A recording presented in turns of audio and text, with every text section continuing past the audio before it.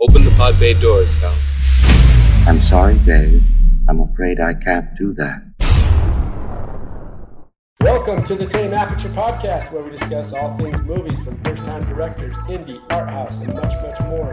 Today on the podcast, we talk the sophomore release from Irish-British playwright, screenwriter, and director Martin McDonagh and his 2012 film Seven Psychopaths, starring Colin Farrell, Sam Rockwell, Woody Harrelson, and Christopher Walken, with a special appearance by musician-actor Tom Waits. Screenwriter Marty works to finish his newest screenplay, while his best friend Billy and associate Hans work to make money by kidnapping dogs and returning them to their owners for the reward. As Marty falls deeper into alcoholism and struggles to defy Hollywood stereotypes in his latest movie, Billy gets into it deep after kidnapping a local mafia leader's precious dog, Bonnie, and it all comes to a head when Marty, Billy, and Hans drive to the desert to help Marty finish his screenplay, and he finds out his best friend Billy isn't quite who he thought he was. I mean, after all, he just wanted to help his friend finish his movie. The film debuted at the 2012 Toronto International Film Festival, winning the People Choice Award, Midnight Madness, and was later released in North America in October, opening to just over 1,400 screens on an estimated budget of $15 million. I'm Gabe Vienendahl, filmmaker, film instructor, and movie enthusiast, and I'm joined today by my partner in crime, Mr. Alan Martindale, veteran podcaster and editor. Alan, how the hell are you? Hey, man, anytime I get to see Colin Farrell's eyebrows, I'm a happy man. If I've ever seen anybody act through their eyebrows, it's Colin Farrell. He's so good at it. He's so good. And he's got those big, bushy eyebrows. I have them, too, so I can say that. But he's so expressive in just the movement of his eyebrows. You have them, but can you do what he does with them? I wish. If I could, I'd be a millionaire right now. I'd be in Hollywood. I picked this movie. I wanted to first get a little bit of your relationship to the movie. Like, have you seen it before? And before we dig deeper, like, what were your initial impressions about the film? I've seen it before, and I really liked it. So I was happy when you chose to do this one.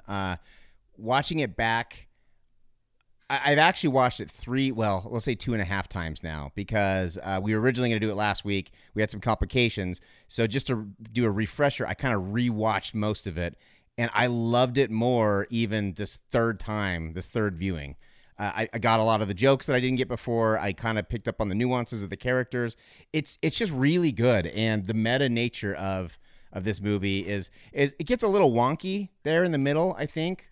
Maybe not wonky, we'll kind of get into it, but overall, I think this is a fun movie. The cast is the perfect cast. Like, if you would have told me, let's get Christopher Walken, let's get Colin Farrell, Sam Rockwell, Woody Harrelson. They don't seem like a type of cast that would mesh together very well, but they're all perfectly cast in their roles, and I thought they did a great job.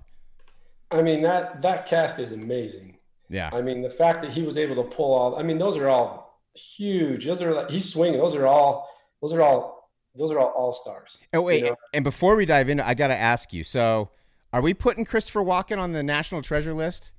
I think so. I think we kind of have to. I think he's got to go I'm writing on. It down. He's going on officially. Especially, of course, watching it and seeing him again in this, but then just anytime the fact that people can say Christopher Walken and then they can get into a voice and a demeanor, and he's stylized and identified himself the way he does. Like, he's got to be on that list. Well, and the thing I love about him in this movie is he has like the Christopher Walken thing going on, but he's so much more than that caricature that people paint of him. Like, He's so much more than the impression people do. He's actually a damn good actor, and he can, like, my favorite parts in this movie are the parts when he's with his wife. Like, that's fun, and it's sweet, and it's tender. And then, after the tragedy happens to her and his reaction when he's sitting there with Woody Harrelson, he says so much in a look. And you don't, like, when you just think of Christopher Walken, you think of, the weird kookiness, like Pulp Fiction, his role in Pulp Fiction. You think of that. But he is so much better than that caricature. No, absolutely. The other thing is, what makes him fun is that he's identified himself in that caricature. So even though he can step outside of that, like you're saying, the fact that he's so distinguishable by his mannerisms and the way that he portrays himself, that is uniquely him. I think that's what makes, any actor is trying to identify that way. Like they're trying to break loose of any potential stereotypes. And he's kind of become, I guess, in some ways his own stereotype, but it's all based on his previous performances. Right. But like you said, I think he's on the spectrum, he can step outside of that and hit those other notes that maybe you don't expect when you initially hear Christopher Walken. Right. No, he's great. I love him. Yeah, he is a national treasure. I'm glad you're okay with that.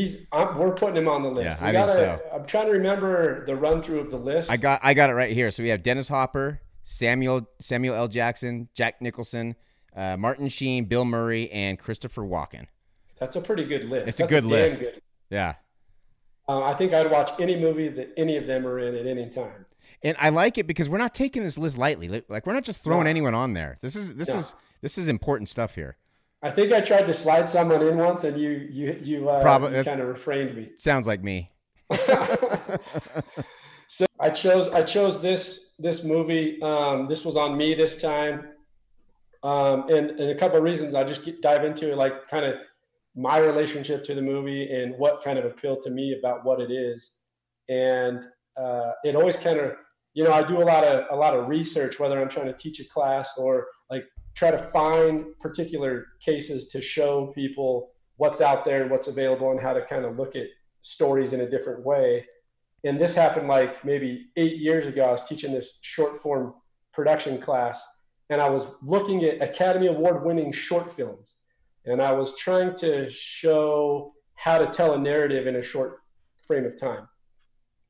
And I happened to run across a film called Six Shooter. Have you ever seen this short film? No, I've heard of it though. And literally for the last 8 years, I've shown this film in every class I've taught.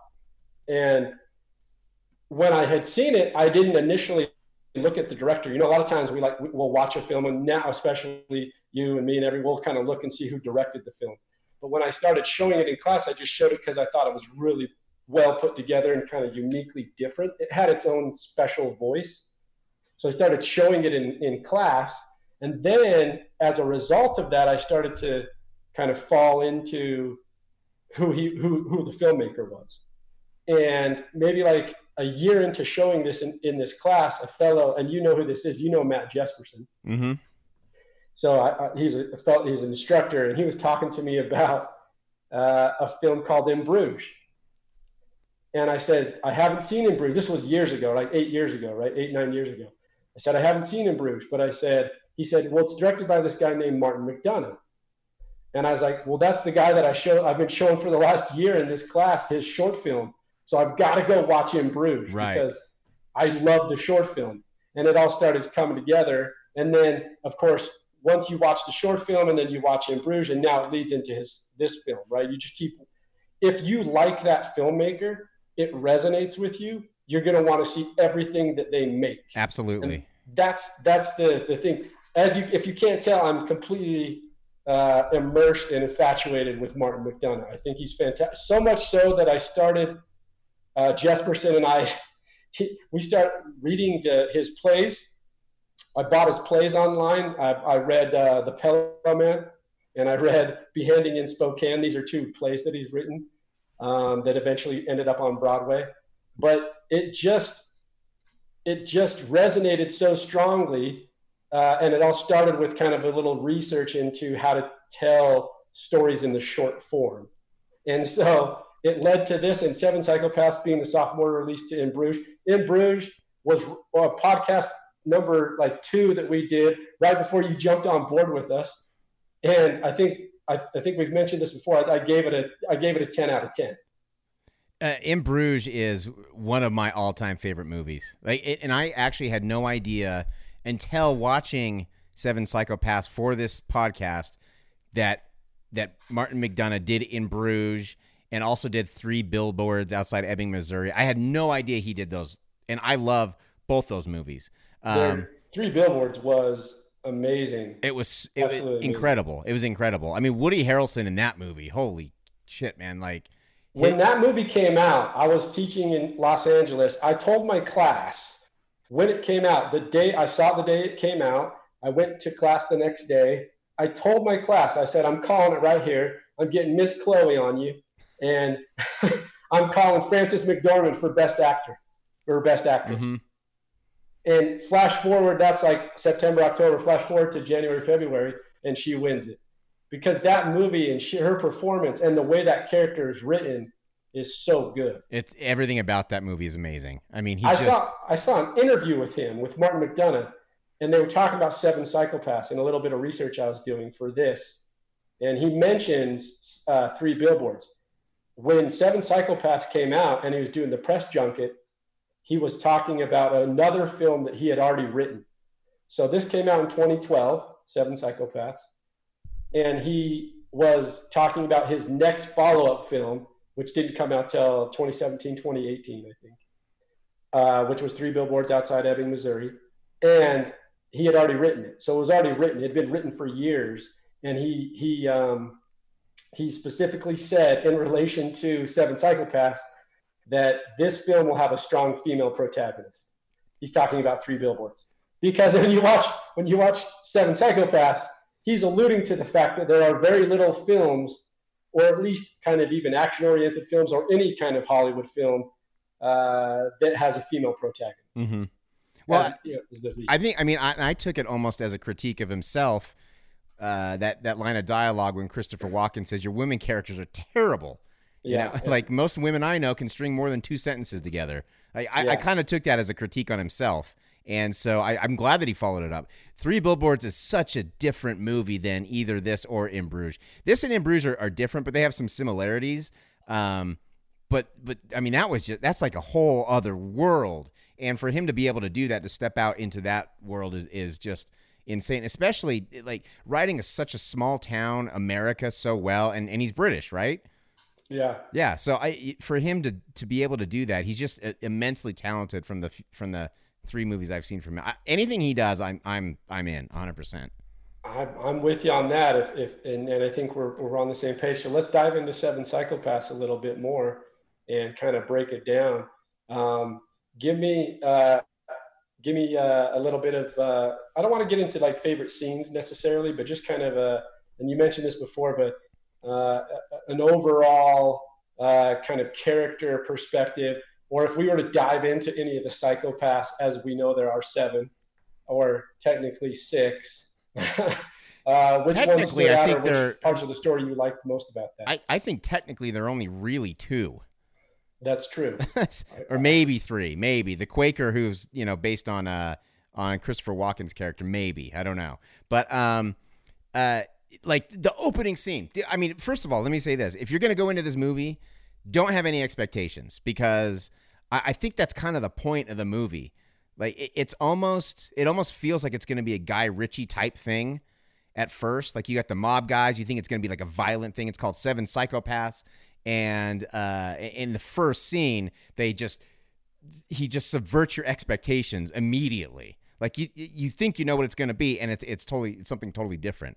Like you think these 2 characters on the bridge are going to be characters that are going to be important going forward, and they're shot within 5 minutes, less than that actually, and it's done in such a great long shot, and you kind of notice the Jack of Diamonds coming up from behind him, and you see him, and as he gets closer, you're like, man, is that a red mask? What's going on here? And all of a sudden pulls out 2 guns, shoots the guys.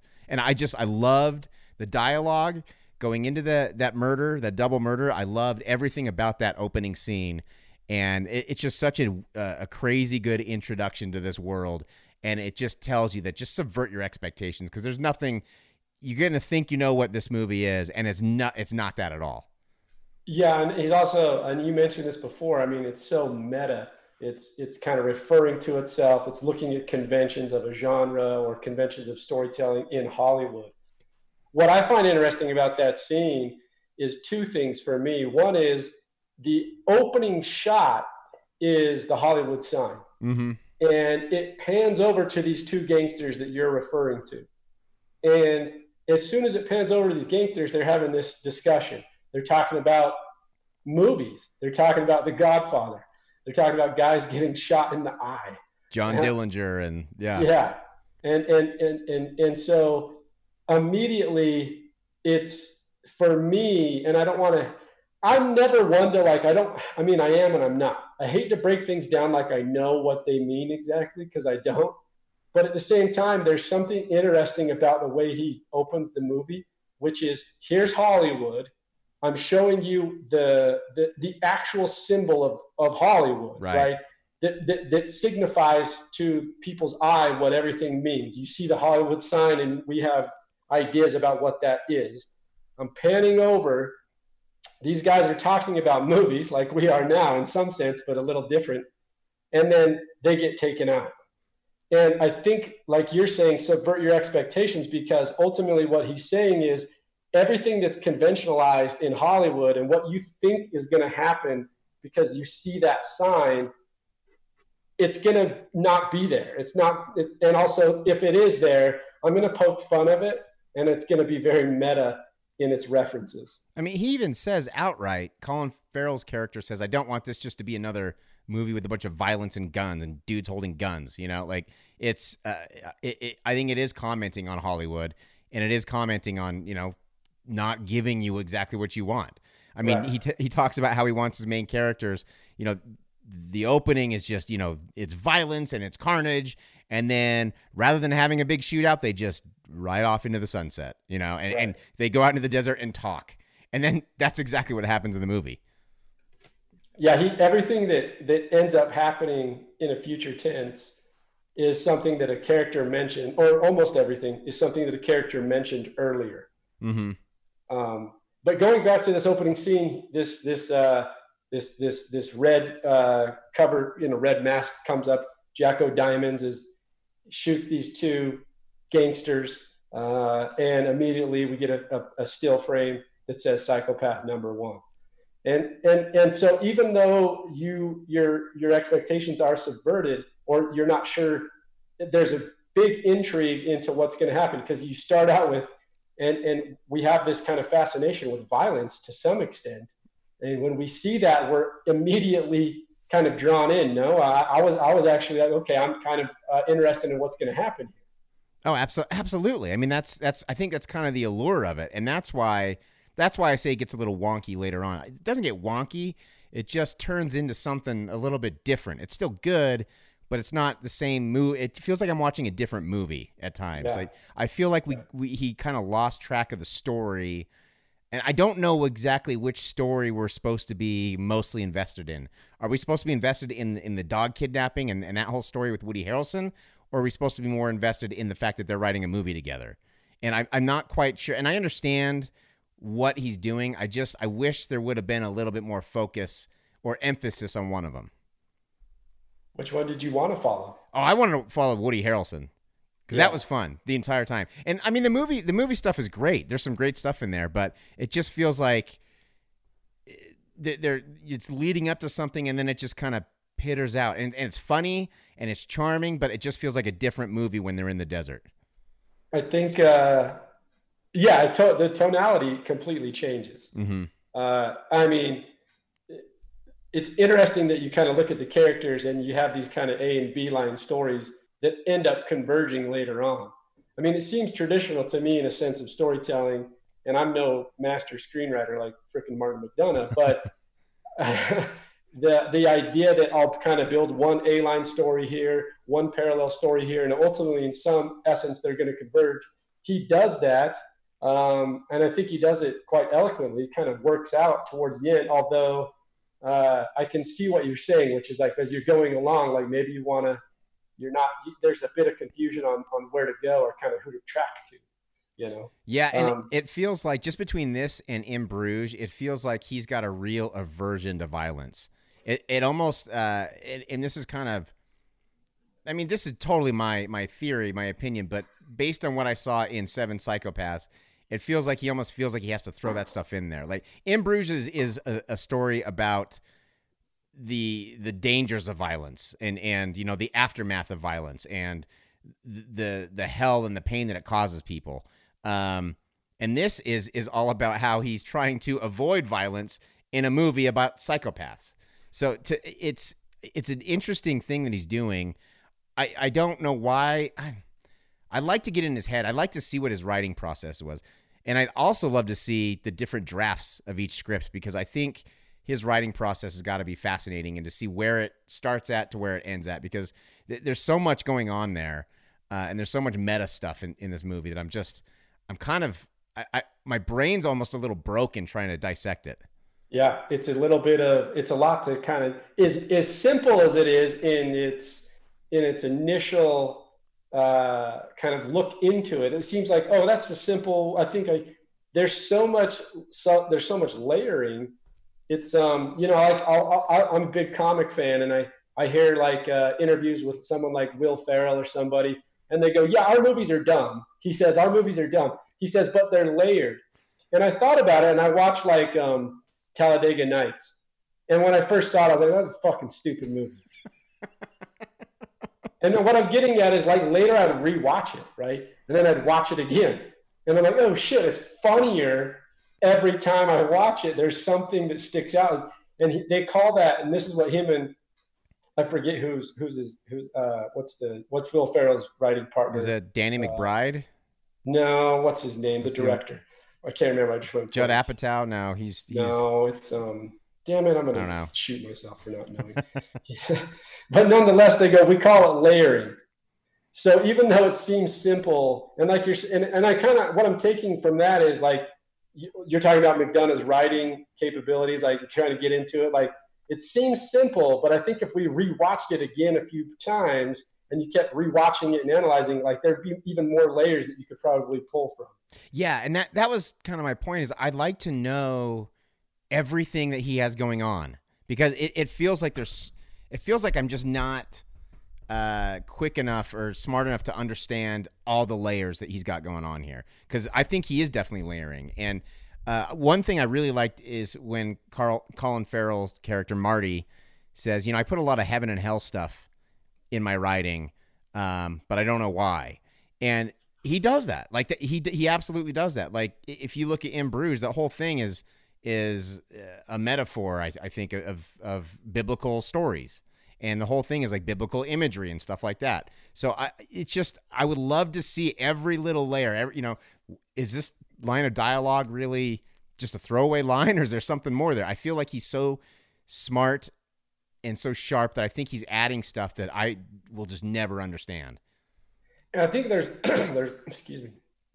I think there's also a bit of self-reflection. The title character, or the main character, is named Marty. Right. So it's almost his exploratory process in writing too. Like, right. When I watch it, I think, oh, he is Colin Farrell's character. This is the feelings that he gets sometimes. He's uncertain. He's unsure. He's like, I don't know how it ends, but I think it's this thing. Like, when he's talking about one of the psychopaths, he's talking about the Viet Cong member who's, and he's basically saying, look, I don't know how it ends, but I just know it ends in a horrible fashion. Right. I just know it ends completely violent. And so I think there's a little self-reflection in the writing too, where it's his own thoughts and feelings as he's writing what he's writing for this movie. And like I said, the main character's name's Marty. So I think there's that kind of tie-in and that kind of wink at the audience with that too. And it almost feels a little Charlie Kaufman-esque. Yeah, I mean, there's the interesting thing about McDonagh is that it almost feels like, and real quickly, just a side note, because I love McDonagh so much, it becomes easy, because I'm just like, I love his shit, everything he does. And he was talking about In Bruges. And they said, how did you write it? And he says, well, I was in Belgium and there was nothing to do. So I was in Belgium and I got drunk a lot. And and he's like, what if there were two friends in Belgium? And then that's literally the inception of how he started writing that film.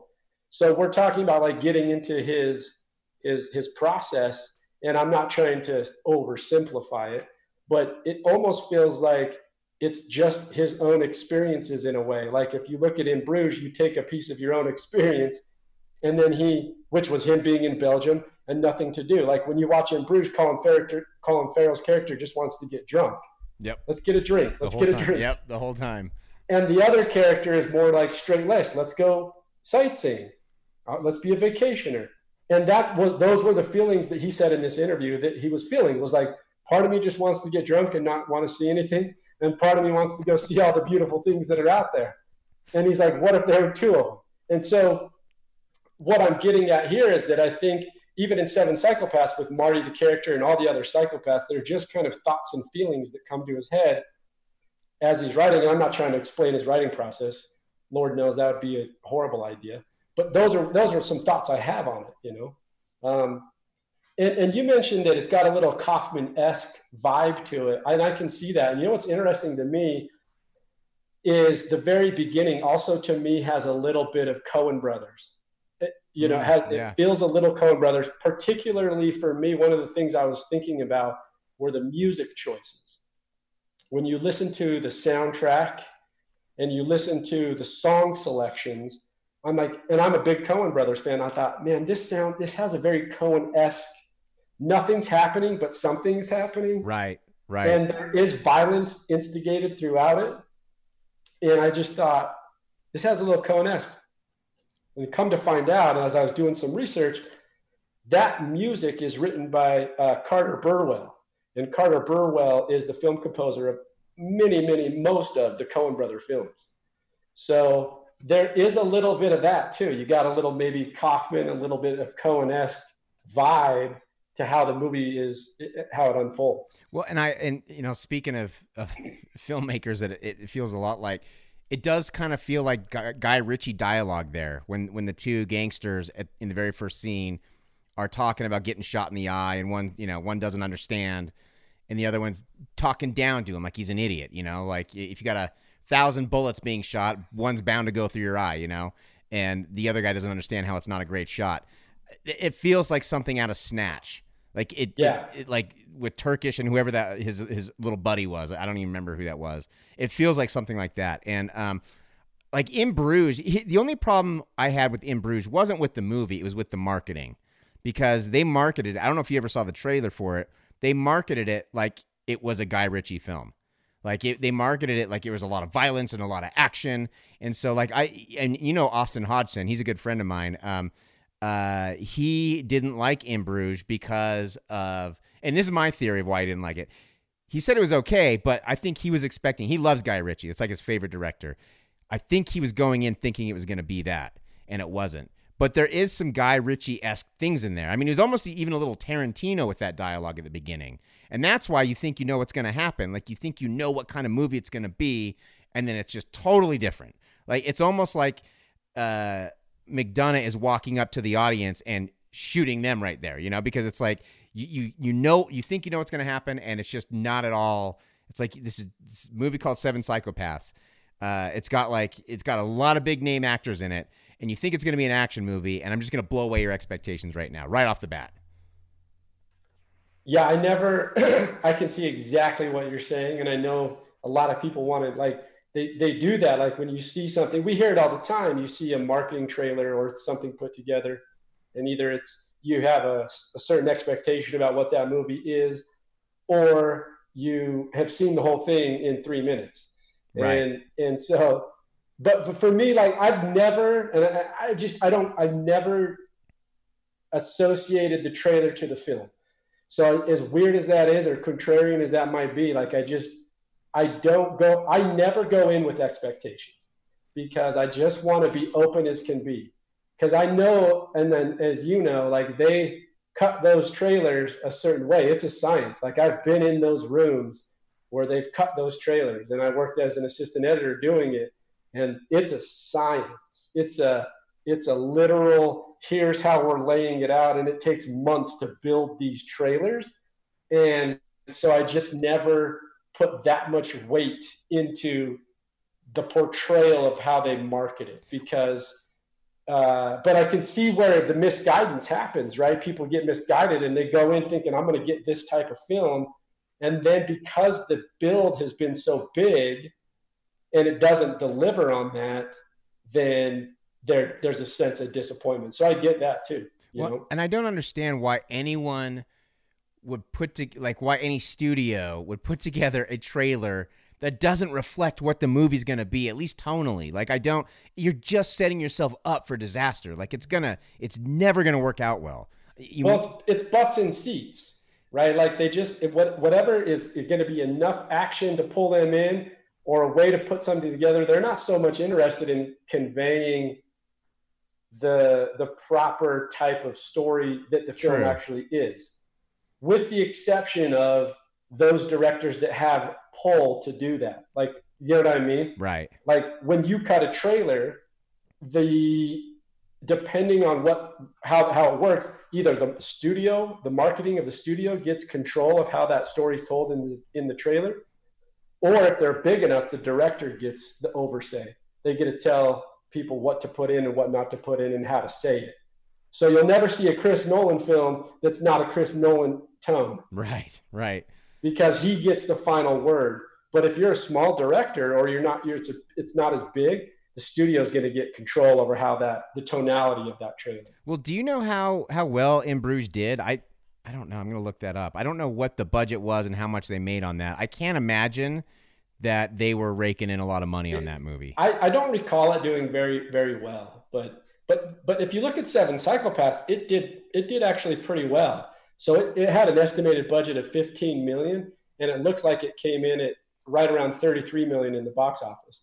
And I can't imagine they spent 50% of the production budget on marketing, because it's a small film. So it probably did okay. Like, it probably did all right. I actually just looked it up. So In Bruges, the budget was $15 million.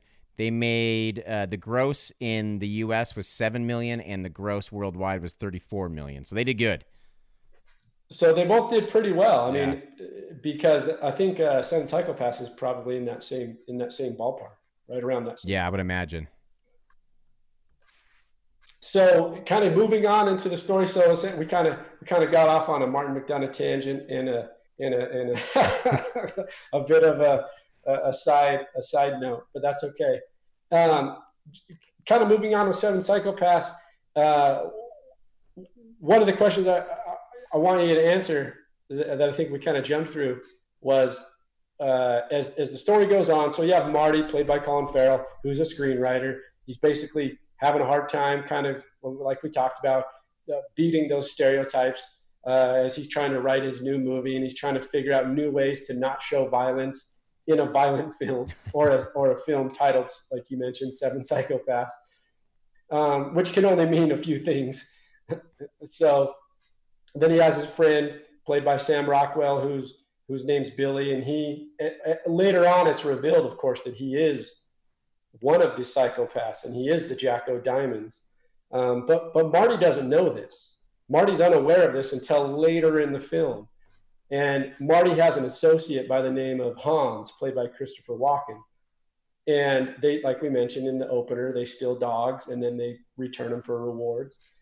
And one of the interesting plot points, or one of the interesting, I should say, character arcs is Billy, played by Sam Rockwell, always wants to be part of his overall desire, his overall meaning in life is to have Marty invite him to help him write his screenplay. That's what he wants more than anything in the world. And it makes me wonder if that was a little autobiographical, if Martin McDonagh's got someone in his life trying to elbow his way into his movies.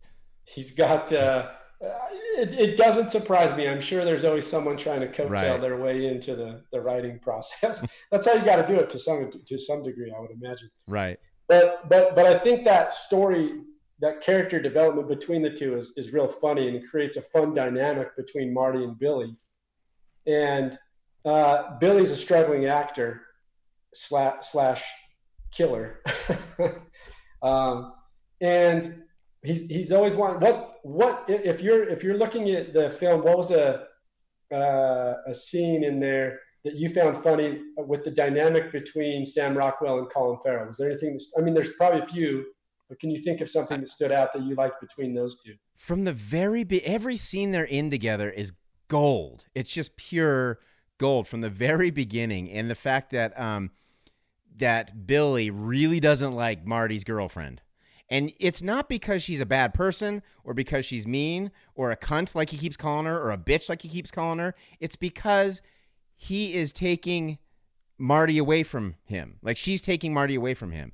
The way I look at the triage of Billy and Marty and Hans, it's almost like the 3 stages of life. Like you have Billy, who's like a 12-year-old boy. Like he can't fathom a movie that doesn't have a shootout at the end. Like he just doesn't understand how it's possible. And then you have Marty, who is like a regular adult, just trying to get through life without any conflict, and just trying to just, you know, he's got a drink to get through the day, and he's just a normal dude. And then you have Hans, who is the stoic old man, who is just kind of at peace with everything. He's got his faith, and he knows he's got questions about the faith, but that's okay. That's part of having faith. And it felt like it was like 3 stages of life, and that's why I loved watching Billy and Marty kind of interact, because it is kind of like an adolescent growing into a full-blown adult, a functioning adult. Every scene that they're in together is pure gold. It really is from the very beginning. I'm trying to think of one of my favorites. I think probably when they're in the car and they're talking about the movie, and Hans is there too. They're talking about the movie, and just Billy's reaction to no shootout. Like he's like, "What? No, absolutely. What are you talking about? No shootout." Like he just can't fathom it. It's to me, that dynamic is golden. Yeah, I think the chemistry between those two, you can't cast it any better. You really First, can't. You have these actors who by themselves could carry a movie. They're just phenomenal. I think Sam Rockwell's great.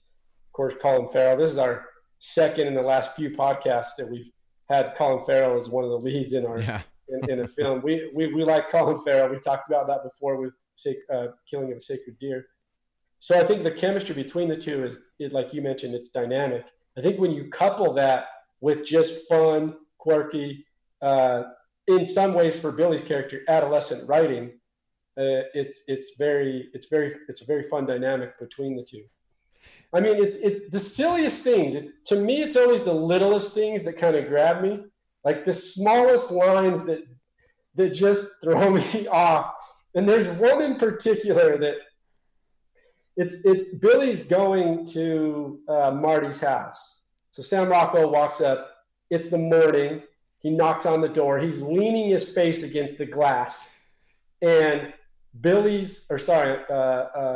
Farrell's girlfriend opens the door, and she's like, "Billy's writing today." She's basically like being a little bit snooty, like, "You can't come inside because Marty is writing today." And he's like, "What?" He's like, "Well, what are you doing?" And she's like, are you doing yoga?"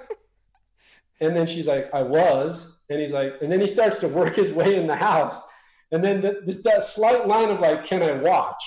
Right. And you're just like, what is this? Who is this guy? Because even those little lines will make you go, okay, there's a little something off with that. Because no one says, "Hey, are you doing yoga? Can I watch?" Well, it's him being like an adolescent child. Like it's almost like, this is way before either of our time, but in Leave It to Beaver, you had like the Eddie Haskell character. It's almost like he comes around like, "Hi, Mrs. Cleaver. What are you doing? Can I help you wash dishes?" Or like Dennis the Menace or something. You know, it just feels like a very childlike thing to do. And then obviously, you know, adolescent, he's a little perverted. He wants to watch her do yoga. But that's it's an interesting comparison. I never thought we'd bring Leave It to Beaver. I know, right? I don't know how podcast. I don't even know how I know any of those characters' names. Hey, I think that was great. I think that was a great, and it is a little bit like that. He's kind of inviting himself in and kind of making his presence known. And once he gets in, this really upsets Marty's girlfriend, so she leaves, and then he starts lacing into her about how fucking stupid she is. He hates her so bad, and they get into their little adolescent quarrel. But just that dynamic, and like you said, the other one is the other scene that stands out in terms of the dynamic between Marty and Billy is later on when Marty finds out that Billy truly is a psychopath and he's killed a woman, and they're in the desert and they're getting getting some supplies, They come back to the campground, and this scene to me, when he confronts him, they go, first off, they say, let me get the Hans, who's Christopher Walken, says, hey, where's that peyote? I mean, it's naturally fitting. They're at Joshua Tree National Park in the desert. Peyote only makes sense. And once they start and Marty's drinking and Hans is doing peyote, and then Marty says to Billy, hey, are we going to talk about the elephant in the room here? And he's like, once they start, he's like, this scene, the dynamic between Marty confronting Billy, like, hey, I know who you are. I know you're a killer. I know you killed a woman. I can't associate with you. Like, my best friend is a psychopath. The whole response to him is hilarious. He's talking about, how he did it to motivate him to write the screenplay and all these kind of things. And you're just like, oh my gosh. And he's like, you shot a woman in the stomach. And he's like, well, at least I didn't shoot her in the face. It's like, just like little things. This scene kills me. And they try to get right before they try to get into the car to leave, because Marty's had it. He can't take it anymore. And then all of a sudden the car blows up. Right. The car blows up. And this scene's so funny. They run over. Marty thinks Billy's in the car, and he's like, Billy. And then Billy pops his head out of the tent. He's like, don't be mad. Don't be mad. It's just like a little kid. It's just a little kid, and he tells him that he's called the mafia gangster who they stole the dog from, and he's coming out. But he's agreed. Don't worry. He's agreed. He's agreed to come alone and unarmed.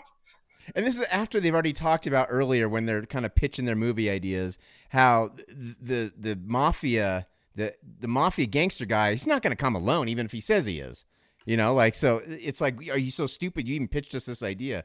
My favorite part about Billy in the whole movie is it's the littlest touch, but it's when Colin Farrell finds his diary, and on the diary it says, Billy's super secret diary, do not open. And it's just, that tells you everything you need to know about that character. And Sam Rockwell plays that just perfectly. And can we say that the journal entry is hilarious, which is 7 a.m., stared at the neighbor's American flag. 7 p.m., still staring. 11 hours later, still staring at the flag. The follow-up entry to that is, don't burn the neighbor's flag. Well, and it's not even the flag. He's watching the shadow come across his lawn. He's like, that's 11 hours. 11 hours. 11 hours. Note to self, don't burn the neighbor's flag. And then he looks, and it's half burned. He is such a psychopath. He's like a child if they had the means to be an adult and go, live out every one of their fantasies. And what he does good in the build of this character of Billy. I mean, first off, we mentioned Sam Rockwell's great, so that helps a ton by casting the right person. But additionally, what makes him is that you've got a psychopath, right? Somebody who is crazy, who is willing to kill someone for what he thinks are the right reasons. He thinks literally that if he kills someone, it'll help his friend. So he can't attach. He has a detachment. He's unaware that you don't, the moral code of not killing, but he thinks it's a good thing because he's helping his friend. Can't understand why it's a problem. They don't understand. So the childish nature of what that character is. And Sam Rockwell portrays that so he's good. Just so good. Just perfectly cast. Dead on. In the plot, essentially, of the story, what's happened is Billy and Hans have stole Bonnie, who's a Shih Tzu, that's owned by Woody Harrelson, and essentially Woody Harrelson is he has a complete breakdown with knowing his dog has been kidnapped or is gone. He's so attached to this dog. I think that dynamic's really kind of funny too, which is you have this hardcore mafia kind of Italian gangster guy played by Woody Harrelson who has a complete affinity for his dog and can't live without her. And he is, if you would have described this character to me, I wouldn't have thought Woody Harrelson. First of all, he's supposed to be a high-ranking guy in the Italian-American mafia, and he's clearly not Italian. There's blonde hair, blue eyes. Exactly. Clearly not Italian. And secondly, I wouldn't have ever thought he could be very menacing, because Woody Harrelson's he's usually pretty funny. He's not ever really menacing. He's kind of got that, that country bumpkin, good old, he's almost like comforting. And he's actually pretty scary at points in this. Like when he's in the hotel room, or not the hotel room, the hospital room with Hansa's wife, like that's intense. And you can see the crazy, and you can see the intensity in his eyes. It's scary. And Woody Harrelson did a great job. Give him credit. Yeah, that seems really, really well done. And that, I forget her name, but the woman who portrays Hansa's wife, she's really good. So good. Really, really good. And Woody Harrelson, like you said, I think mostly we don't really see him that way. A lot of stuff that I see him in or in my mind's eye when I think about him, is something like, White Men Can't Jump, or, something like Cheers, even like Ed TV, or just right. something that's a little more, I guess. Of course, he has a couple others. Like you look at like The People versus Larry Flint. Like he's got some more. And the other one that he has a menacing kind of dynamic, of course, Natural Born Killers. But even in that, I don't think he's very scary. It's not the same type of scary. Right. I think the psychoticness is still there. Right. Oh, no? For sure. I mean, you can see that recklessness, that reckless nature. But when he turned on the intimidation, it was surprising, because, like you said, you don't see him in that. He's got dramatic chops, and he's really good at being comical, but you don't really think. I mean, this is how old I am. I grew up watching Cheers, and so I still think of him as. We'll go down a whole side tangent. Yeah. We could do a whole podcast on how much I love Cheers. Cheers is like the perfect sitcom. It really is. Good. It's so good. Sorry, I don't want to get too far into it, but I'm 100. It's funny because we've never talked about this before, but we can see eye to eye on Cheers. Oh, I love it. You bring up, that's in my top 10 TV shows of all time. Ooh, really? It's way up there then. 100%. I can tell you the spectrum right now. The spectrum is Breaking Bad #1, without question, for me. Without question, Breaking Bad #1. And Cheers is going to fall in the top 10, the higher end of that spectrum, but it's going to be in there. So without a doubt, Breaking Bad #1. Without a doubt. Interesting, huh? See, I went into Breaking Bad after hearing all the hype, and nothing can ever live up to hype. Like it just can't. So I was a little disappointed. I don't want to say disappointed. It's a phenomenal show, but I didn't love it as much as everyone else, because I think I was expecting something. It's not even about. Yeah, I got you. It's not even about that everyone liked it. I mean, I watched it from the get-go. I watched it from the beginning all the way through, and then of course when season 3 started to put on Netflix, and it started to do that while they were still airing it on AMC. And it just, the fascination with me, when I saw the interview with Vince Gilligan about his development of the character, which he said it's Mr. Magoo meets Scarface. Right. I just went, done. That to me is you talk about writing, we were talking about Martin McDonagh, but the simplest of approaches to pitch an idea, we all can understand what that means. And then we follow that storyline, and it's phenomenal. Well, where the idea came from is right after the X-Files was done. Yeah. And he said, well, I might as well go sell meth now. That's how I'm going to make money. And that's where the show came from. Yep. So, but Cheers is great. I love Cheers. And Woody Harrelson's fantastic. There is that scene in Seven Psychopaths where we first meet him, essentially, and his dog's been kidnapped, and the woman who he had tending his dog and walking his dog, he's going to kill her. Like he's going to kill her, literally. Pulls the gun out and pulls, and it's an empty load. And it jams. The gun always jams. Yeah, that's what it is. The way this scene is put together is just, it's so perfect. Like the pacing, the acting, everything about it, where he put the camera, like every single thing about that scene is perfect. It's the perfect scene. It's and the hilarious. Timing of it too, where he pulls, the gun jams, he gets mad, hands the gun to one of his side. He even apologizes to her. Yeah, I'm sorry. This thing. His buddy goes, "Why don't you get a new one?" He's like, "Because I love the blue handle." Like, who thinks of that? Like, these are the kind of writing things that I think are so good, which is like the blue handle. Like, really, that's what you care about, is the blue handle? The gun doesn't operate. Right, exactly. Well, and then how he lets her go too, but he can't just let her go.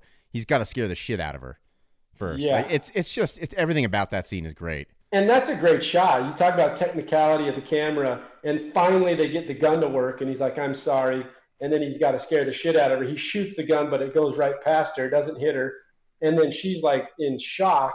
You just see a close up of her face, and then it slowly pans up, and there's a smoke Yeah, hole in the wall, love it. and you're like, "It's so good." It's And you're done right, so that well. scene is just so. It's one of those scenes that's so simple. Like it's really a back and forth. It's like him, her, kind of just going back and Right. forth. And it's nothing overly complicated, overly dramatic, no huge technical approaches to the shots, but just really well done with timing and with performance. Yeah, I agree. And then the introduction to the third guy, uh, giving some important information about where the dog probably went after he already tried to kill her and Right. failed. You know, like it tells you everything you need to know about that crew, those people, what they're like. And it sets the whole movie up. I love it. Yeah, he's great. His character is great. So he's on the hunt for his dog, is basically what it is. And this whole time, Billy, Sam Rockwell, has the dog. And eventually they get a little, they do some tracking down, some investigation. They find a way to get into this warehouse where Hans, Christopher Walken, and Sam Rockwell have been keeping all these kidnapped dogs. And they get to the warehouse where they're keeping them. But right before this, I want to say one thing about a scene where you have Colin Farrell and Sam Rockwell at that warehouse where they're holding all the dogs. Hans is not there because he's visiting his wife. He's visiting his wife at the cancer ward in the hospital. And there's this great little interaction between Billy and Marty where he's talking about the Irish and he's talking about the curse of the Irish I and alcoholism, You know and it's what? just his own. It's a poke of. It's a little poke at himself there. I dropped the ball earlier when you were asking about favorite scenes between those two. I think that's it. Like it's the way Billy's just like, you're a writer and you're Irish. You're fucked. You're, It's so great. you're done. Yeah. And Billy's he's.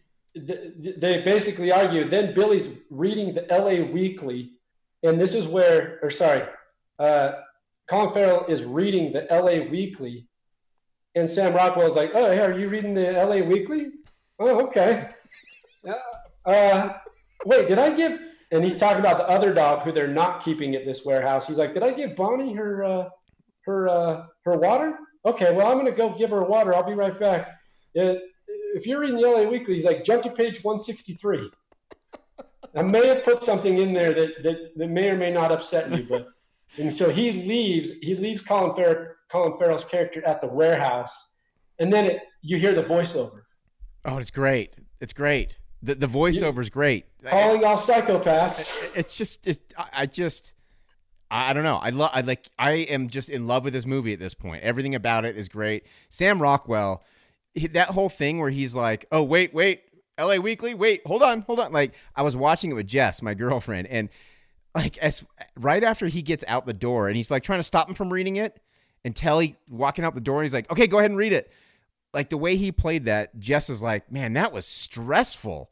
Because he really, you kind of feel like what is this guy doing? Like what is Yeah. I don't understand his deal. And then you get to the payoff there. He's just everything that he does in this movie. And I sound like a broken record, but he's fantastic. I think if you were an actor, right, or an aspiring actor, and we say this a lot, or I tend to say it a lot, but I really think it's true. If you were trying to do any kind of study into acting, I think Sam Rockwell is a good person to look at for timing. Like the ability to deliver a line of dialogue and the pace in which you move within a scene, the physicality, just simple stuff. He's so good at it. And it alludes to what you're saying, which is his slow movement backwards and then his slow delivery of the lines. And then finally the payoff of like, hey, page 163. Right. And he's He's putting on his great. jacket while he's walking backwards. He even bumps into the door. It's so well done. Yeah, those physical movements are great. So then you hear the voiceover of this classified that he's put into the LA Weekly, which is basically calling all psychopaths. And he basically alludes to the fact that if you have this problem, or you've done this, he's trying to literally call anybody who is a psycho. And he's like, I'm helping my friend Marty write his screenplay, Seven Psychopaths. I just love that he adds it in there where he's helping his friend write the screenplay, even though, of course, Marty never invited him to write the screenplay. And he's helping in the dumbest way again, like just the dumbest possible way. Yeah, just classified ad weekly. Exactly. So anyway, he's left, and so a little bit later, what ends up happening is Hans comes back to the warehouse. Marty is there, but Sam Rockwell Billy is not there. And they've done some work where Woody Harrelson's character and his boys and all his mafia guys find a way to the warehouse, and they go in, and there's this Woody Harrelson doesn't go, right? No, he doesn't. His boys is what I meant. So his henchmen go to the warehouse to try to find the Shih Tzu, and they have Hans and Marty held up by gunpoint. And you're like, oh man, someone might die here. And then out of nowhere, Jacko Diamonds with the mask on walks in and blows them down. How convenient. And walks away. And the best part is Christopher Walken is not fazed by it at all, by any of that shit at all. Which reminds me of one of my favorite Christopher Walken scenes in this entire film towards the end, when he's once again not fazed by guns at all. This is the point where his wife's been murdered by Woody Harrelson's character. He gives a shit about nothing in a sense, right? He still does, but he doesn't. And he leaves the desert because there's a little feud between Billy and Marty. And as he's walking away, Woody Harrelson's henchmen run across him in the desert on the road, and they hold him up by gunpoint. And they're like, put up your hands. And he's like, no. Why not? I don't want to. I don't want to.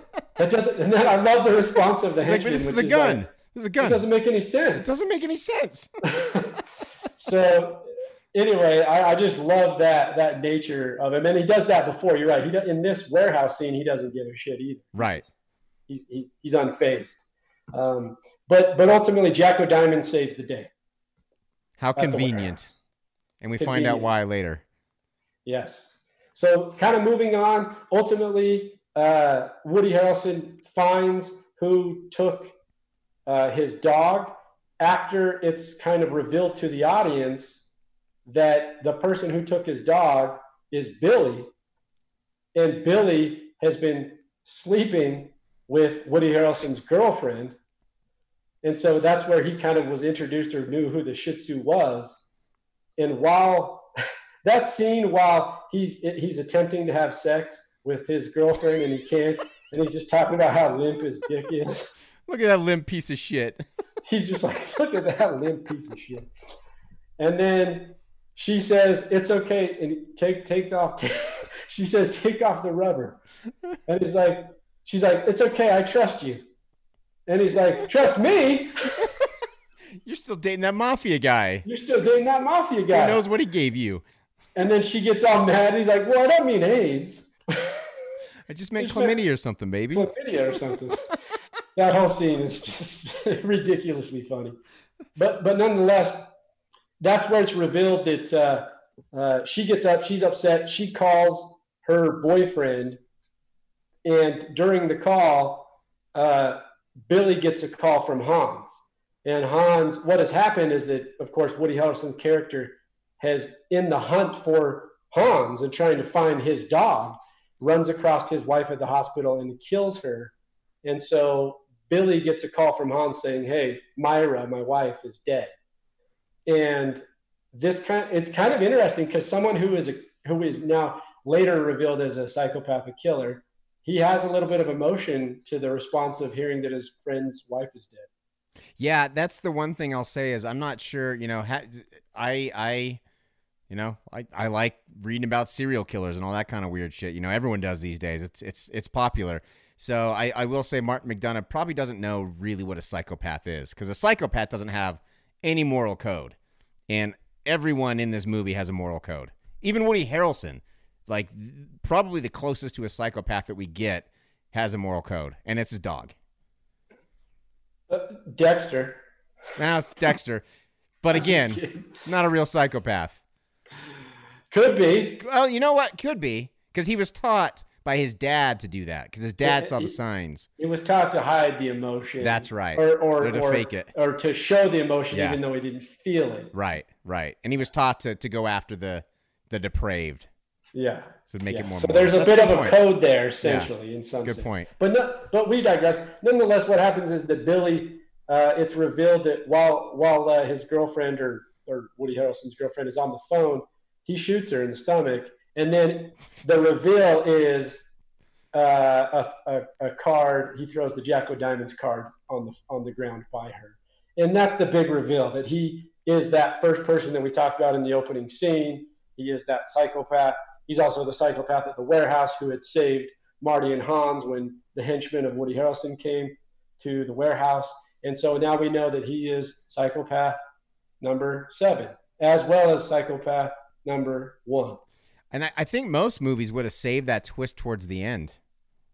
But yeah, he kind of reveals it right there. And that's what's interesting is the reveal there is that, or at least more towards the end, but nonetheless, like, what's going to happen now is that we're going to kind of play it out as Marty sees it, which is like, let's go to the desert and be peaceful. And then we're also going to play it out as Billy sees it, which is like, let's go to the desert for the best shootout ever. Right.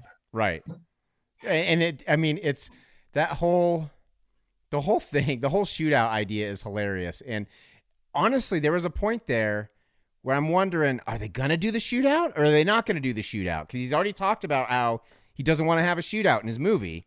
And this feels, like a very autobiographical character. So is he not going to do it or is he going to do it? Because they keep teasing it. And thank God they did it because it was awesome. Yeah, it's cool too because after he kills the girlfriend, he runs back to Marty and Hans and he gets there just in time for him to take those two to the desert before Woody Harrelson shows up at their apartment. They drive out to the desert and they're having the conversation about the shootout and they're having the conversation about the different psychopaths in the screenplay, like the Viet Cong character, the psychopath. That scene that I love that you're kind of that is when they're pulling up and you see there's a cross on the big rocks, a Christian cross. And he's like, oh, that's the perfect place for a shootout. I mean, I know we're not going to have a shootout, but if we were going to have a shootout, that would be the perfect place for a shootout. So I wonder where they have it at the end in a perfect place. So I just love that he puts it all on the nose and then he pays it off. I think that's kind of hard to do, which is like, I'm going to tell you what happens and then we're going to have it still happen and still be interesting or still leave you up in question. Like you mentioned, you're like, are they going to have it? Are they not? Right. And it kind of keeps the ball rolling because otherwise, if you just tell people what's going to happen and then you show them what's going to happen, it doesn't quite pay off. But somehow he's able to make it work where he tells you and then he shows you. Right. And one thing I do want to say that we missed was the second psychopath, which is the Quaker, because I think that story with the Quaker is so good and it's so clever. And it's like one of those things. It's like, man, I wish I would have thought of that and turned it into a short. And Harry Dean Stanton plays the Quaker, and man, does he do a good job. I mean, it's just, it's creepy. It's good. It's like the perfect type of redemption story. And basically, I mean, the twist at the end is like, the only place where the Quaker won't be able to follow you is in hell. And the only way to get to hell is to kill yourself.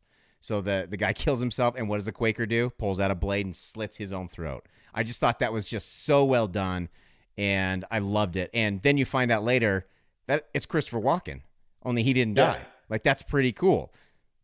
Like Christopher Walken was a psychopath. And this is why I say that he's a typical kind of, like, the three of them are the different stages of life. Like, he is definitely an old man where he even says in the car, like, at the time I thought it was the right thing to do to terrorize this guy who killed my daughter, but now I'm not so sure it was. And he's definitely the old wise man, and he kind of sacrifices himself at the end. And that whole storyline I thought was great. Yeah, that psychopath number 2 with the Quaker is great. And you mentioned like that would have been one you would have loved to have created and made a short film based off of that, after that character. Yeah, absolutely. And Harry Dean Stanton, fantastic. And he's also in one of my favorite movies called Paris, Texas. So you should watch that one. I've never seen it. It's so good. by a German filmmaker named Wim Wenders, and it's a great movie. Played at Sundance in 1984. But that character of the Quaker is really good.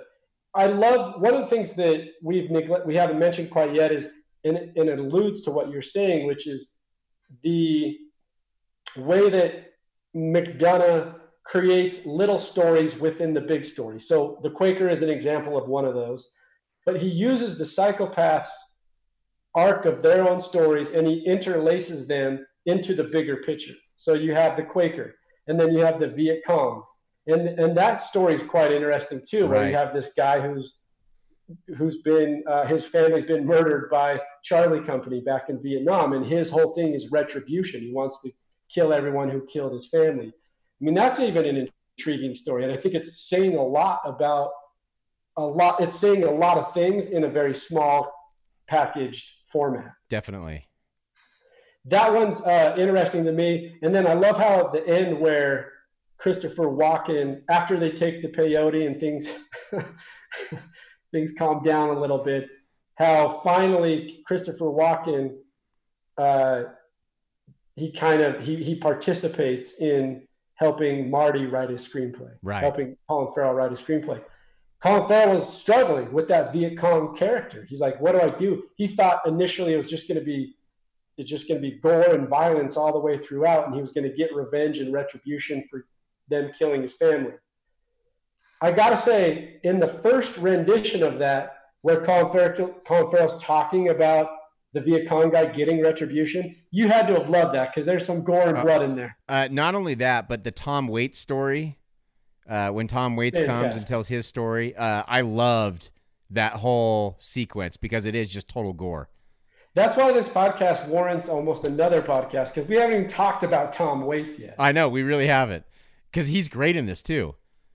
Like the cast, once again, you think, oh, I got Colin Farrell, we're good. That's all I need. Yeah, right. And then you're like Sam Rockwell, Woody Harrelson, Christopher Walken. Right. And just to throw a sprinkle on, we'll have Tom Waits in the film. What? Usually you would think that Christopher Walken would be the sprinkle on top of just Colin Farrell. Yep. And it's like, we'll get a supporting, legendary actor in Christopher Walken. But they keep going, man. How he got all these guys, I don't know. I don't know either.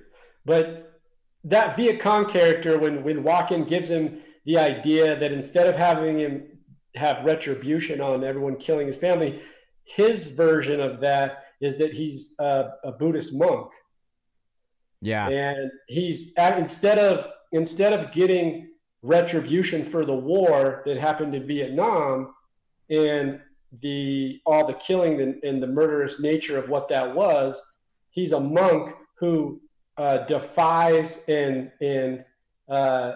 what's the word I'm looking for? Emulates. Are you talking about setting himself on fire? No, yes, but what's the word? He not defies. He in protest of violence, in protest of war, he emulates him. Is it emulates? Emulate. Yeah. He burns himself. Right. And which is a true story of people who were in protest against the war. When that happened, some of these monks set themselves on fire. Yeah, that very famous Rage Against the Machine cover has that very famous photo of the monk immolating himself. Yeah. So I like that he changes the character. Initially, you think he's going to be a psychopath. You think that he's going to go the direction of the violence, and then he goes the direction of peace and protest. It's still violent, though. It's just self-violence. It's still super violent. It's still extremely hard to fathom and to watch. Right. But yes, in a different way. But I think the notion of it, this is going to sound controversial, but I think the notion of it's good, which is the nature of him just getting retribution and murdering for the sake of murdering, right? For getting revenge versus protesting the fact that this is happening. Like there's a little different weight to how those compare. Right. But I like that Walken throws that into it. So he essentially helps him kind of build that character in the screenplay.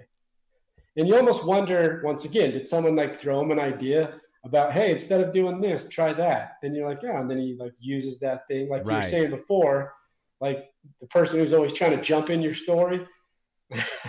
It feels jumped like in the right way. It feels like, and that's one reason why I didn't get lost at points, but I think I was taken out of the story a little bit because it feels like there are a lot of anecdotes going on. And in a film called Seven Psychopaths, you expect like all the psychopaths to be real, but only two of them I think are actually real. We got to do the math on that because psychopath number 1 is Jack of Diamonds. Yep. So psychopath number 2 is the Quaker. The Quaker. 3 was, I can't remember who 3 was. What? I think no. 4 was the Vietnamese guy, the Vietnamese priest. 5 and 6 were Tom Waits and his wife. We'll get into those real quick in just a minute. Right, and then 7 was Sam Rockwell again. So we're missing 3. I can't remember who 3 is. Well, number 2 is Woody Harrelson. Oh, that's right. Woody Harrelson. That's right. Yeah. So, yeah, I mean, there's a lot going on. So I just felt like I wasn't sure where the story ended, and then the story within the story began. Like it just kind of felt confusing, and it was kind of floating around in there. And I mean, it's not bad. I mean, it's still very good. And even when you're in these extra stories, it's still very well done and very entertaining. But I would have liked to seen the story be a little bit more cohesive. I mean, you can throw that stuff in there. It just seems like he got lost a little bit in the side stories, like I said. And yeah, that's the only knock I have. There's a lot of short stories happening in the bigger picture. Right. And that's not bad. It just wasn't, I just wasn't feeling it a whole lot. That's the only knock I really have on this movie at all. So not quickly even, but just to kind of get it moving here. Essentially as they have a showdown. What happens is that Marty and Billy are in the desert, and sure enough, like we mentioned before, after burning the car and blowing up the car, he had called Woody Harrelson's character and told him to come alone and come unarmed. He does. And then they're shocked. They're shocked when he comes alone. Yeah, which is what Billy was saying the whole time. Right. That you would never think would happen, and sure enough, it does happen. Right. And he shows up, and when he shows up unarmed and all alone, Billy tells him to turn around, show him so he can lift up his shirt to make sure there's no gun, and he shoots him in the back. And so he's like, "You just shot him," and Colin Farrell's like, "You shot him in the back," and he's like, "Yeah, I was going for the spine." And it doesn't kill him; it's missed him. It's not a fatal shot. And so there's not really a shootout. They're kind of it's not the climatic shootout didn't happen, at least quite yet. And then when this happens, I'm thinking like that was the shootout. Like he's really going to go down this road, and that's what we're going to get for the big shootout that's been teased. Like he's really going to go along with this whole anticlimactic thing that he's been building up. And it goes back to that question that we were saying before, which is like, will it happen? When's it going to happen? Right. Is it going to happen? And then you kind of think, yeah, hey, that was it. Right. But sure enough, Colin Farrell says, look, I'm going to take this. He's got that moral code because he's a person. He's like, I'm going to take the injured Woody Harrelson to the hospital in this car that he's brought. And that's it. And that he starts driving to the hospital. Well, my favorite part is when he gets in the car, he takes a pull off the whiskey bottle and then throws it out. And Woody Harrelson goes, "Is he drinking and driving?" That's your big worry right now, huh? That's your worry right now. You're bleeding to death. Yeah. So they end up driving away, and then as they're driving away, they run across Woody Harrelson's henchmen. They stop the car, and sure enough, they turn back because Sam Rockwell still has the Shih Tzu. He still has Woody Harrelson's dog, and Woody Harrelson's not fatally wounded. So they turn around and they go back. And right before, what's also interesting is Billy says to Marty, "Hey, you want this gun? And Marty goes, no, I don't want the gun. He's like, I'm not a man of violence. Right. And as they're driving away 10 minutes later, as the henchmen stop him with the gun, Woody Harrelson goes, I bet you wish you would have taken that gun. And he's like, no, I'm not. But they go back, and as they go back, this is where we get the climactic shootout. Right. Well, and before this, Woody Harrelson's henchman killed Hans. And Hans kind of sacrificed himself because he saw the cops were pulling up, and he knew that his friends were going to be in big trouble if the henchmen go and find them. So since he saw the cops pulling up, he acted like he was pulling out a gun. The henchmen shoot him so that the cops will stop them. I mean, they don't. But the thing that I thought was kind of funny, though, was once Colin Farrell gets back and he sees that Hans has been shot, he tries to run up to the body, and there's a cop there, and he stops him. He's like, he's my friend. And it's like, oh, okay, go right ahead. Go search out, and he pulls the tape out of his clothes. It's like, that's not at all what would happen. They would have it roped off, and especially if you were a friend, they wouldn't want you to see him. Yeah, because the tape is basically Christopher Walken giving him ideas about the Viet Cong character. Right. And that's how he finds out how to change it later in the screenplay. Right. But yeah, the absurdity of like the cop going, yeah, this is not a murder scene. Right. Go ahead and jump in. Not only that, but tamper with the evidence by going through his pockets and taking stuff. It's ridiculous. It's old school Joshua Tree police. Yeah, exactly. So, but he does get the tape that has some of that stuff. But when they go back, there's basically, now we have a standoff, like a real standoff, and Billy starts just mowing down the henchmen and shooting the henchmen. They crash the car. He starts shooting up. He's got guns. He's shooting them up. And then Woody Harrelson, Charlie, starts to, they have a little standoff. They each have a gun, but Billy's holding a gun to Bonnie's head. He's holding the dog's head. Wasn't he holding a flare gun to the dog's head? Yeah, it's a flare gun. So he starts threatening that he's going to kill the dog. And so, of course, that kind of holds Woody Harrelson back a little because he doesn't want his dog dead. He loves his dog to the end of the earth. And then it just kind of ends in the sense that Woody Harrelson shoots, and he said, and Billy says, the movie ends my way, essentially. He shoots and he's dead. Yeah. That's it. I mean, there was a shootout. Don't get me wrong. There was a shootout. If you're listening to this, there is a shootout, but it does just kind of end right there with Billy now dead. There's no real, satisfaction. There's no real closure, I should say. I mean, there is a little bit later because it's not quite the ending, but it's close enough where I thought with Billy, man, I kind of wanted to see him live.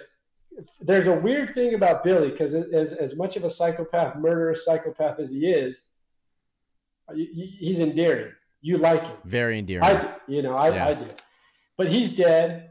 And one thing we wanted to mention is when he made that ad in the LA Weekly, this is where Tom Waits' character actually comes into play. He's the one that responded to the ad and sits down with Colin Farrell to tell him his story. And his story is about him and his wife who go on a murderous rampage.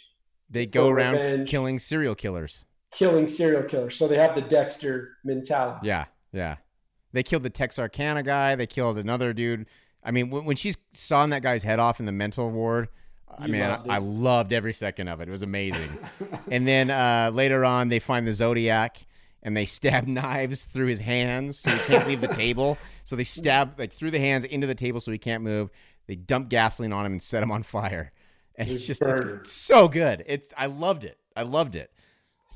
And so with that, one of the things while he was conveying this story, his name is Zachary, played by Tom Waits. And while he's relaying this story to Marty, he's like, the only thing that I ask in return for this story that I'm telling you and all these truths is that you give me recognition and you leave a message at the end of the film because he left the woman that was doing all these things with him, Bonnie, or not Bonnie, I'm sorry. I'm trying to remember her name now. Is it Maggie?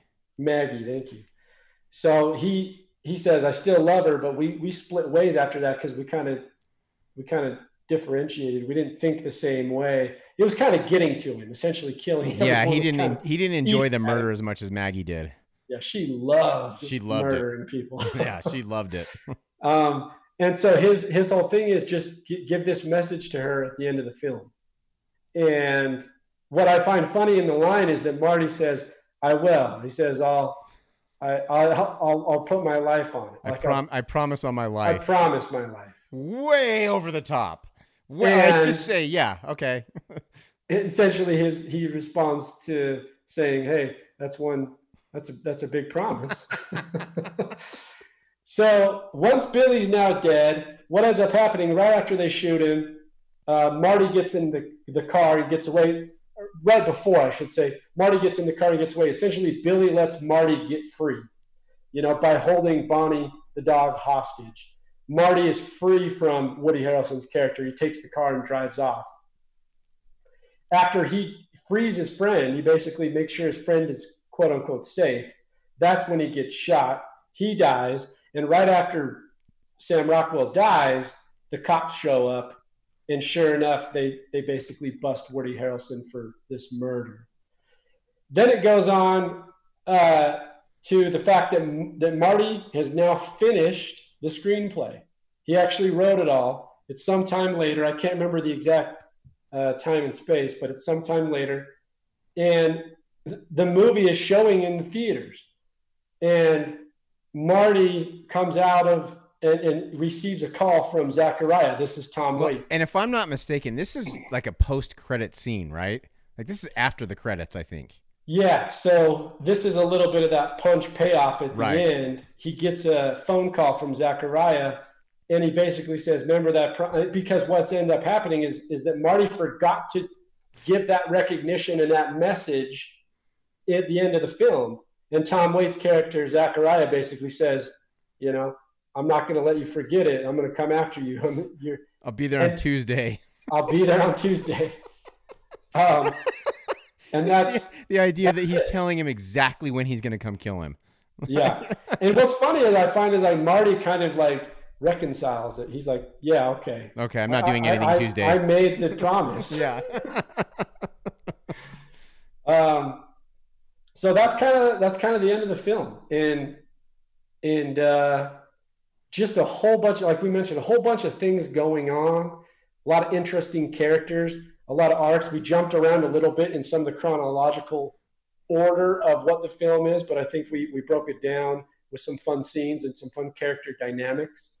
Give me, Alan, kind of your wrap up and your rating. Love this movie. I did get, and I don't want to harp on the negative, but it definitely takes it down a little bit for me. Just there's a lot going on, and I didn't feel like the story was quite, I don't want to say cohesive. It didn't have enough follow through. It didn't have enough drag the entire time. Like it kind of just puttered out a little bit and then got interesting again. So there's just like this section in the middle that just kind of left me wanting a little bit more. It's still very entertaining during that part, but it just feels like they just abandoned that story for a minute. And I also don't understand, like, all of a sudden they're in the desert. Like, there's no saying, let's go, we got to go hide. Or, it was just, and I kind of liked that they didn't give that exposition. And they kind of explained it earlier on when they said, the characters will just go out into the desert and talk. And so they kind of let you know what was happening, but it still was just like all of a sudden they're in the desert. And then now this is where we're at now. Like, we're not in Hollywood. Now we're officially just, the movie's been changed locations, and they didn't prepare you for this, really. Not a big deal, but it still, took me out a little bit. But overall, like I said, casting, great job. Writing, phenomenal. Acting, phenomenal. Direction, phenomenal. Everything about this movie was great. I'm going to go 8.2 final shootouts. Nice. No final shootout? No what? Final shootout. What? No. What? No. No shootout. So angry about it. You just can't even can't fathom that there's a movie without a shootout. which is a play on. I think it's a play on some people's feelings about action films in general to the mass population, which is like if there's no shootout, there's no film. I agree. Yeah, good wrap up. Just a couple quick things. IMDb comes in at 7.2. I thought it'd be higher. I did too. I thought it'd be higher. Rotten Tomatoes comes in at 82% on the critics and 71% on the audience. So it's there. I mean, it's fresh. I'm interested. That's interesting. I wonder why the audience doesn't like it as much. I mean, I can see the critic in this one. You know, we look at these a lot of times. The audience and the critics, as we know, never see eye to eye. And so, but I can see why the critics would come in higher here. I think it's because of the nod and the subtextual references to Hollywood and the dynamics of the meta approach to how the story's told. I guess I'm looking at it and I'm just like, what's not to like? Like it's got the best cast. It's got great writing, great direction. I wonder what it is that's holding that score down more. Yeah. I mean, I think 71% is a little low. I would definitely say that. Feels like it. Yeah, I would definitely go with a little bit low. A couple quick pieces of trivia, and then you can chime in if you've got anything that you think you find interesting. Tom Waits, we didn't talk enough about him. I think I was introduced to Tom Waits later. I don't know if you like his music. I do like some of his stuff, but he's an animal lover. Apparently, he agreed to the role without reading the script. Oh shit! Upon hearing he would be surrounded by rabbits, something we neglected to mention, which was his character is surrounded by rabbits. And there's got to be some sort of symbolism that I'm missing about the white rabbit, because he carries it around with him everywhere. So here we go back to this. I was saying, you know, one of the things that got me into Martin McDonagh was his short film Six Shooter, his first film, and it's all at the end of that film, without giving it away, because I think people should go watch it. You can find it on YouTube or anywhere. There's a rabbit. So I don't know if he has. It's kind of not that it's a nod to his previous films, but he just has this kind of, I'm going to find a way to incorporate this thing into my movie. Kind of like John Woo, how he always has doves in his movies. Yeah, but this is cooler than doves. Oh, way cooler, yeah. No offense, I actually like John Woo, but in it for a different reason. The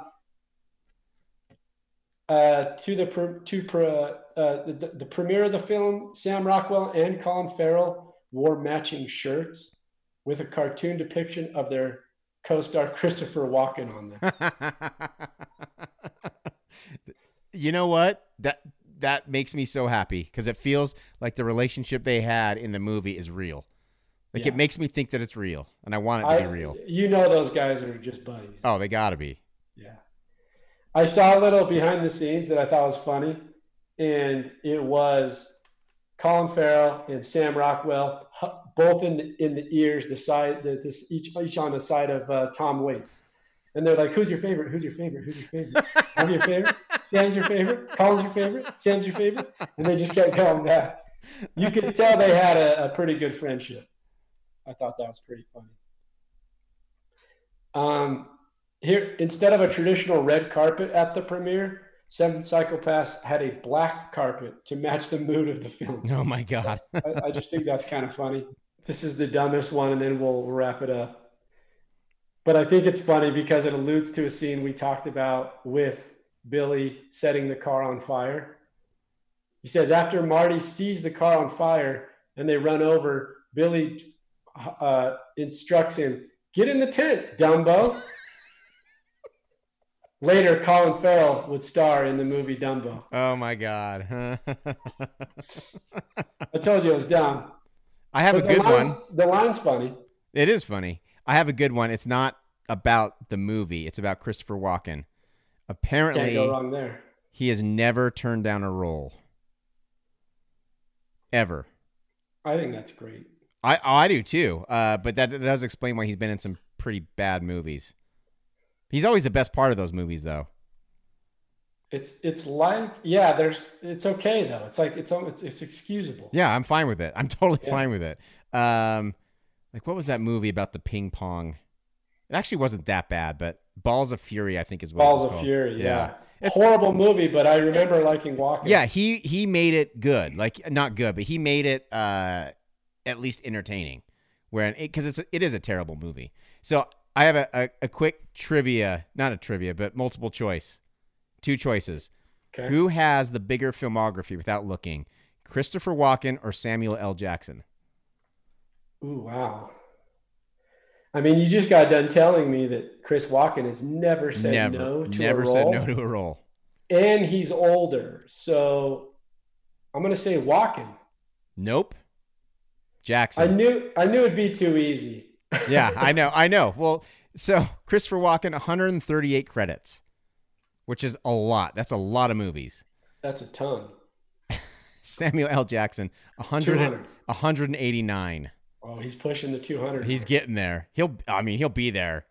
If He's if they're always- making movies this year or next year, but that's a big if, then he'll definitely. As soon as they come out of the COVID Yeah, shutdown, exactly. he's gonna tack on another 10. Yeah. And I guess these aren't all movies either. They're TV appearances too, but still, it's Right. it's That's a lot It's of just- that's a lot of credits. That's insane. Well, hopefully we see more of both of them because they're both on our list of national treasures. They are. So they could make another 200. I'd be happy. Oh yeah, they're always the best part of anything they're in. Although I Absolutely. will say in this, I think Sam Rockwell may have upstaged Christopher Walken.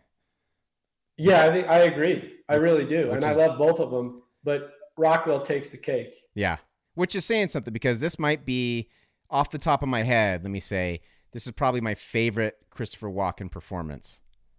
It's up there. Yeah, it's good. Definitely up there. Very good. I know this sounds absolutely absurd, but I do love him in Batman Returns. Oh, he's fantastic. Fantastic. So good. At the very end, like I don't know why this line sticks out to me, but it's just so Christopher Walken when he's like, Bruce Wayne, why are you dressed up like Batman? It's just like it's so perfect. It's so perfect. Love that guy. He's great. He's absolutely great. And so I agree with you on the casting.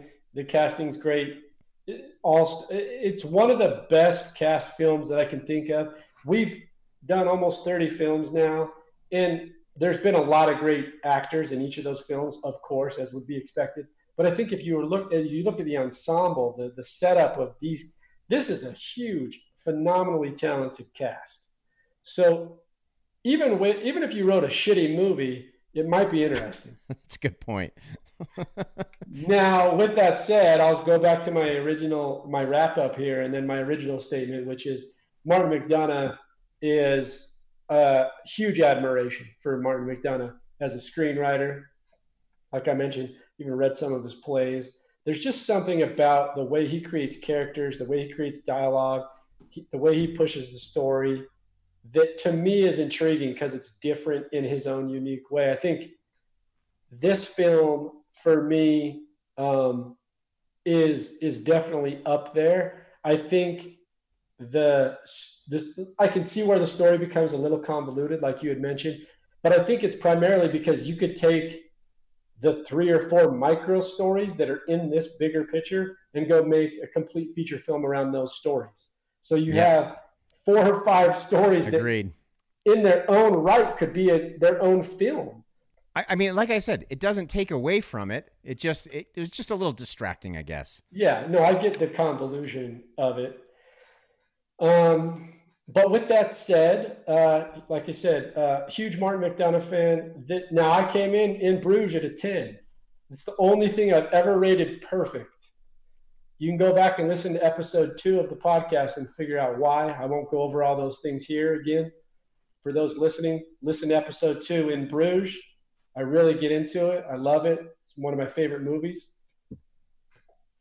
This film, I also love, although not in the same way that I love in Bruges. So I'm going to come in with a pretty high score still, because I always base it off a few things, but one of the primary things that I put into my weighted score is, can I watch this repeatedly over and over? Could I watch it more than once? Like, I could go home right now and could I watch it? You know, there's films you can't do that with. For me, there's films I cannot do that with, but this is one of those films. So I'm going to come in at an 8.9. Ooh. Yeah, just under 8.9 rabbits. Ooh, I like that too. I wish I would have thought of that one. That's way better. 8.9. That's a high score. It's a good movie, Alan. It's good. Is. So I know we didn't. I'm not going to hold you to this, but what, like off the top of your head, what would you give to 3 Billboards? Yeah. So if I look at this, I gotta watch 3 Billboards again. I've only seen it twice, once in theaters and then once later. Right now, I go In Bruges. Well, if I look at his 3 films, he's only done 3 feature films. So I go In Bruges, 3 Billboards, 7 Psychopaths. Oh man! so I don't know the score, but that's the order. So you know it's got to be above 8.9. Wow, it's a good movie. It's a very good movie. Powerful movie. That's the thing. Like, it's a different type of movie than what this is. This is fun and a dark comedy, as is In Bruges. 3 Billboards is very powerful and moving in a different way. Man, how would that be? Like, you're a filmmaker, your first movie, your first feature is In Bruges, and then you follow it up working with Christopher Walken in 7 Psychopaths, and then you come out with 3 Billboards. Like, it's the talent this guy has. He's got more talent in his fingernail on his pinky than I have in my entire body, than most people have in their entire body. His talent is unbelievable. His unique approach to writing is unbelievable. So yeah, I agree wholeheartedly. Like, what can he say wrong? Playwright, screenwriter, director Martin McDonagh, 2012 film 7 Psychopaths. Go also watch 6 Shooter. If you have not seen that, that's his first film. It's a short film, but it's great. Won the Academy Award for Best Short Narrative. And go check tameaperture.com for more episodes. Also, reach out to us for future episodes, what we can review, and be part of our discussion. This is Alan and Gabe with the Tame Aperture Podcast signing out. Take care, y'all. I just realized she's not even in Hereditary. That's Toni Collette. What the fuck was I thinking? Tame Aperture Podcast is produced by Dutch Angle Pictures in association with Studio B Productions. Listen, watch, and subscribe on Apple Podcasts, Google Play, Spotify, and YouTube.